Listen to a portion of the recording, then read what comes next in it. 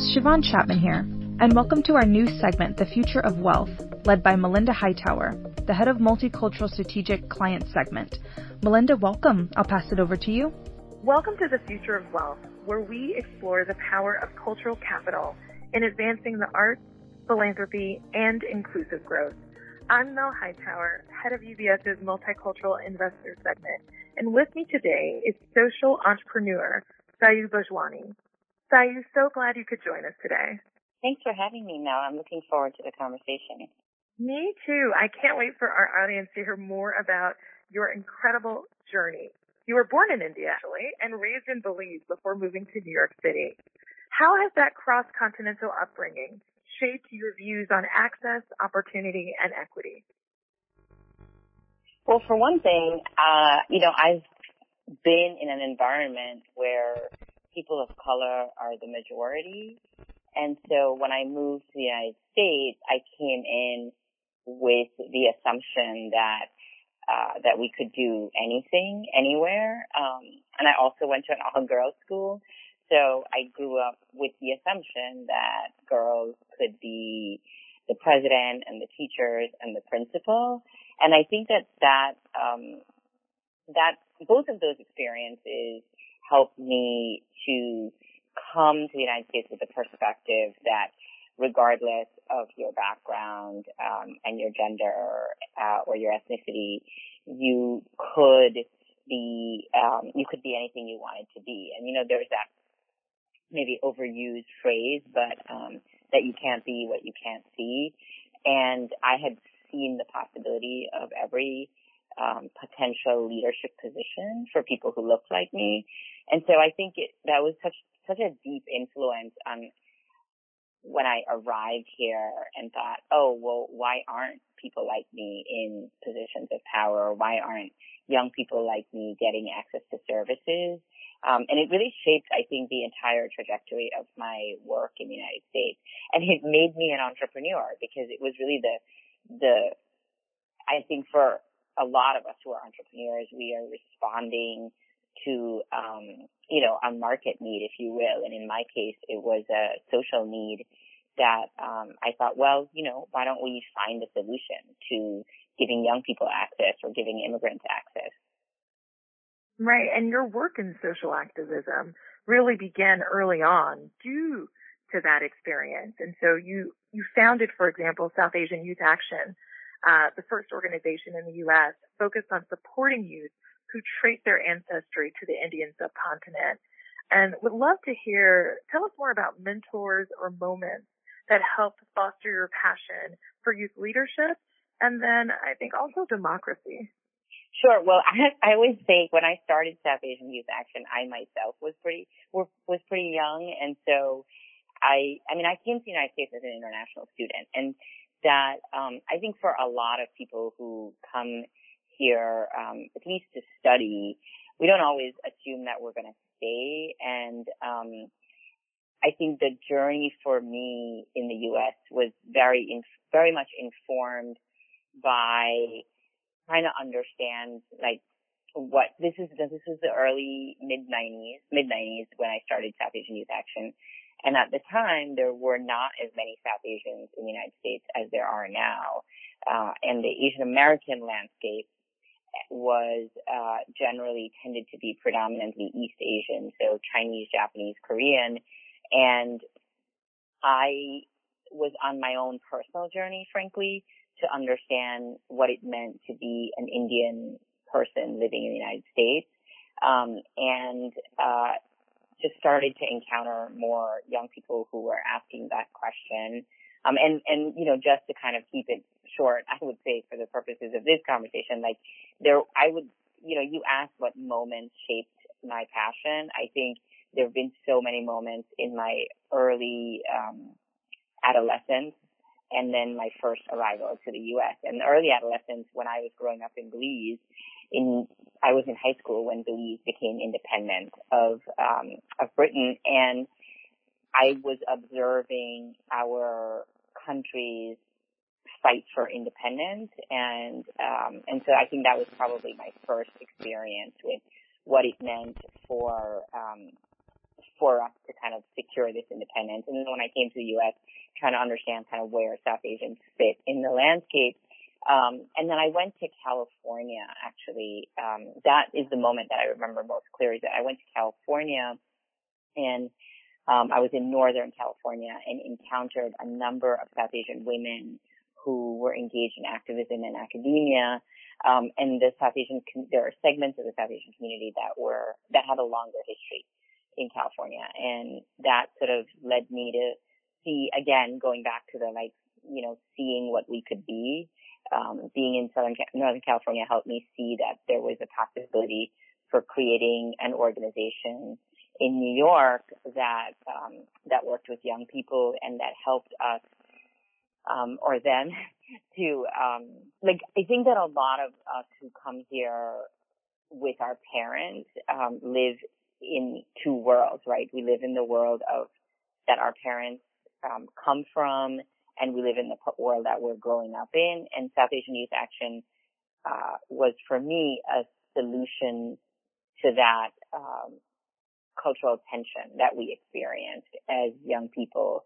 And it created a home for young people to say, okay, there's a way to live in harmony within these worlds. There's a way to choose a path that doesn't reject everything that I've grown up with, but that allows me to explore more fully who I am and who I want to be. Thank you for that, because I think that duality of identity that you just described, how multicultural individuals are often reconciling the cultures that they are working, that they're exposed to, the ones that they've grown up with, and as well as new cultures that they may be encountering in their adolescence or even later. I think that duality and navigating that space is part of the resilience, I think, of multicultural individuals, and particularly of immigrants in the United States. I feel like we often talk about resilience as a good quality, and it absolutely can be.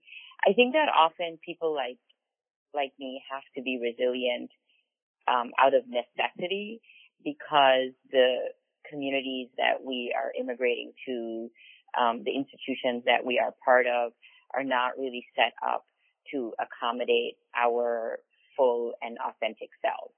And so resilience can be a beautiful thing, but it can also be extremely exhausting. I run a Substack actually called Number One Immigrant Daughter, and I often talk about, you know, what it means to be the eldest daughter in an immigrant family, and probably the eldest daughter in any family, what you have to take on. And that can serve you really well, but it can actually be really exhausting. It's really exhausting to be the fixer. It's really exhausting to be the educator, to be the bridge builder.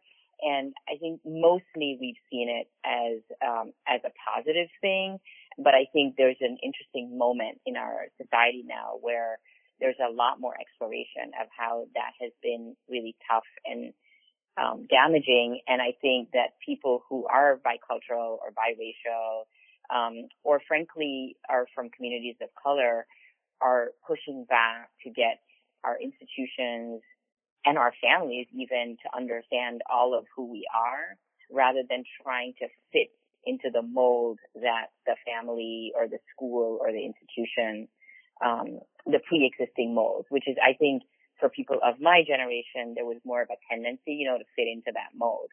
And I think that doesn't just apply to people who are from different communities of color. I think it applies to women. Any institution, any people in the U.S. Or elsewhere that institutions were not designed to serve have taken on the responsibility of fitting into those institutions. And now we're in a moment where we're saying, how can institutions adapt? Or how can we get our families to accept all of who we are? Does that make sense? It does, and I thank you for raising it, because I think even when it comes to entrepreneurship or even social entrepreneurship specifically, I think many of us are entrepreneurs by choice, and it's amazing when you have that luxury. But particularly with social entrepreneurship, I find that we're here by necessity. Because the institutions and the structures aren't working the way that they should, and there's opportunity to really be disruptive in a good way, in terms of causing good trouble. And I'd love to talk about that a little bit more, because that looking at the need for that change when systems and infrastructures need to become more inclusive. You have the distinction really of serving as New York City's first Commissioner of Immigrant Affairs. And so what are some of the immediate challenges that you took on upon assuming that role? Well, for one thing, I took on that role in 2002. So that was about 6 months. I was appointed about 6 months after September 11th. So it was a very particular moment in our city and our country. Michael Bloomberg had been elected mayor. The city of New York had voted. Voters had established the Office of the Office of Immigrant Affairs as it always existed, but they had established it as part of the city charter. So that's why I was the first. And as a South Asian myself, as someone who had worked in South Asian communities, it was incredibly meaningful for me personally, but also for communities who felt connected to me, to see me in that role. But the immediate challenge was how we as a city government could reassure immigrants of all backgrounds that they could continue to access city services in a way that and could safely do that, because we had a national environment and a citywide environment of fear and concern, and people who looked like my brothers and father and uncle were under attack. And so there was a lot of work that the city and the Bloomberg administration had to do to ensure that communities felt like they could continue to access city services. And that's everything from parents enrolling their children in schools to reporting domestic violence victims, reporting violence to police officers. It's just this wide range of things and I always talk about the fact that most of us don't know the difference between what a local police officer or a sheriff or the FBI does. It was really important that the immigrant communities of New York City felt reassured to be able to interact with city government. And that was the most pressing challenge that we took on, is, ensuring that people would feel safe, and feel like they belonged to the city just as much as anyone else. What are you most proud of from your time as the commissioner? The thing that I'm most proud of is, there are a lot of things that I'm most proud of, but I'll say something that has survived is that during my time as commissioner, we established Immigrant Heritage Week in New York City.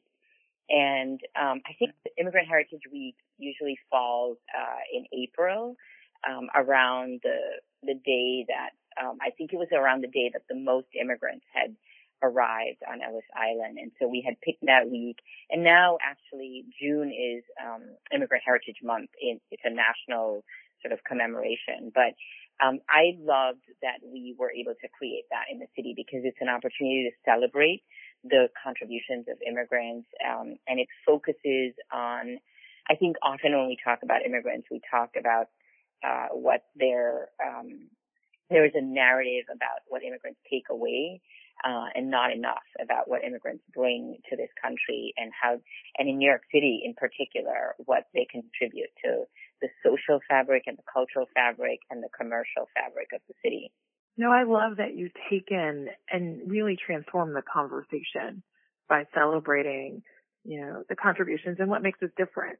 And so you've spoken at length about the importance of diversity and representation in leadership, particularly the representation of marginalized communities in public office. And in 2021, you founded the Women's Democracy Lab, WDL, to support women of color and Indigenous women after election. Can you tell Tell us more about WDL and what strategies you believe and have found to be the most effective in increasing representation. For me, Women's Democracy Lab was a successor to the work that I had been doing just before that, which was running an organization that I also founded called New American Leaders. And when I started New American Leaders, it was because I remembered that being a South Asian in city government was incredibly important to shape the conversation, right? Like I could talk in very personal ways about how my communities were being affected by the climate post 9/11. And I think that like with New American Leaders, it became really clear that I feel like if you talk to most people who have been working in the democracy space, we have thought that the issue was getting the right people into government. And I did that work for 10 years, and it became really clear that the problem wasn't just who was serving in government. The problem was how the systems are working. And so what was happening is like, you know, when you have someone who the system was never, like our system of government wasn't really designed for working class and middle class people to run for office and get elected and serve in office. New York City is a little different because we have pretty decent salaries for state legislators and city council members. But actually, in most parts of the country, these jobs are were designed to be part-time. So I started Women's Democracy Lab because we were finding that a lot of the folks who were getting elected to office were finding it very hard to, it was just not sustainable, frankly, for them to be in office because the jobs were not designed for them. And so, I think in terms of strategies, like I think there's 2 or 3 things that to me are really key. And one of them is ensuring that our legislators are being paid full-time salaries for full-time work. Because back when, you know, we created this nation, we thought, like our founding fathers thought that we should have citizen legislatures, which means that people are just serving part-time. And that's no longer sustainable in places like Arizona and Florida and New York with large populations. It might work in Montana, you know, but it definitely doesn't work in these places. And so I think the full-time legislator pay is a big one. I think another big thing which we do in New York City is public financing, so public funds that match money that you raise, which makes it possible for people who do not have deep pockets to run for office. So I would say those are two things that I think are really important. But one last point that I want to make about Women's Democracy Lab is that it exists really to support women of color and Indigenous women while they are serving in office, because we put a lot of effort into getting people to run and getting them elected. And then we sort of say, okay, well, now you're in office, see you later. And Congress members, newly elected Congress members will tell you often that, you know, they're mistaken for staff members. They are barely able to like figure out where the bathroom is before people are throwing policy ideas at them.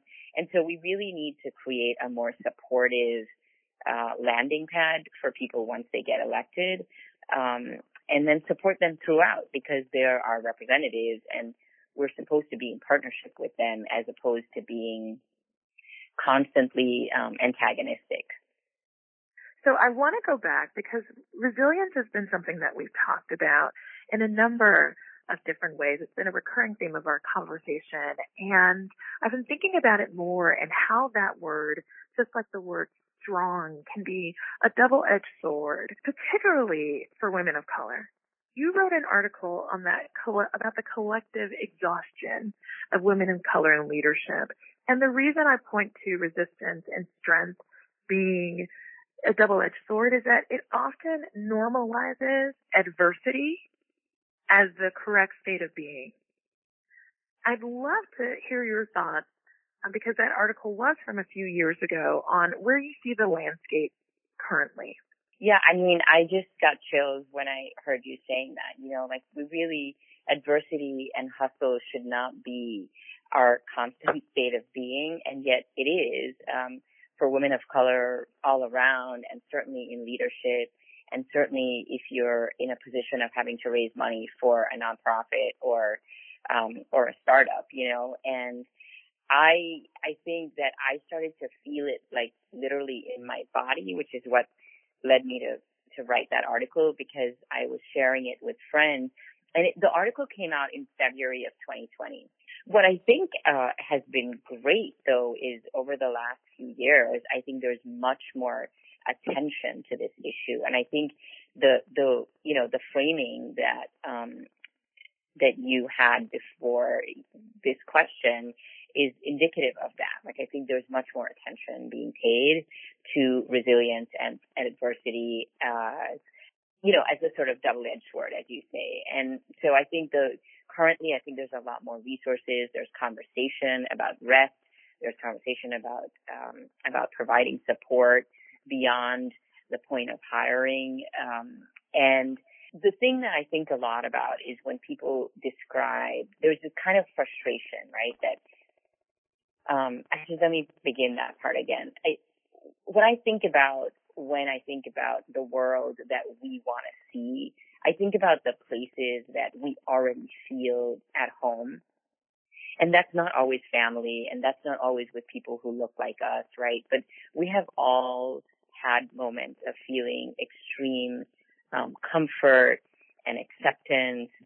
And I think that it's possible to replicate those feelings in institutions. I think that, like, it's hard work, but I don't think it's impossible. Like, it's just not something that, is probably going to be that easy and acceptable. But I think most people have experienced a sense of belonging. And where would you encourage institutions and organizations to focus their attention for creating that sense of extreme comfort and belonging? Well, I think the first and most important thing is asking folks what they want and what they need. The question of what can we do to support. And I know that can sometimes place the burden on women of color, but I think that seeing it as a partnership is really important, as opposed to like making assumptions about what people need. I think that all ideas have to come with resources and dedicated resources that are not short term. And I think that the other thing is like thinking about how to make this support be year round as well, as opposed to cyclical around certain incidences or around certain events. I think that there is a tendency to kind of have Band-Aid support around like crises, right? But that putting relationship before crisis is really, really important. And asking questions instead of making assumptions, I think, are also really important strategies. I love that it's not being reactive, and build relationships so that when there is an issue to be addressed, it's not an immediate, okay, well, how do we fix this issue? It's how can we help you as an individual? Sayu, thank you so much for your time. I've learned so much from this conversation and appreciate you taking the time once again to share your journey. Thanks, Mel. It was great to be here, and it's always good to find a like-minded partner in addressing some of these issues. So thanks for having me. The material presented in this podcast has no regard to the specific investment objectives, financial situation, or particular needs of any specific recipient and is published for informational purposes only. It is intended to be educational in nature. It is not an advertisement, nor is it a solicitation or an offer to buy or sell any financial instruments, or to participate in any particular trading strategy, nor should it be viewed as such by the listener. UBS AG or its affiliates and its employees are not affiliated with any third-party speakers mentioned. None of UBS or its representatives is suggesting that the recipient or any other person take a specific course of action or any other action at all in response to this podcast. By accessing and listening to this podcast, the listener acknowledges and agrees with the intended purpose described here and disclaims any expectation or belief that the information constitutes investment advice or a solicitation of any kind. Any financial instruments or services described in this podcast may not be eligible for sale in all jurisdictions or to certain categories or investors. As a firm providing wealth management services to clients, UBS Financial Services Incorporated offers investment advisory services in its capacity as an SEC-registered investment advisor and brokerage services in its capacity as an SEC-registered broker-dealer. Investment advisory services and brokerage services are separate and distinct, differ in material ways, and are governed by different laws and separate arrangements.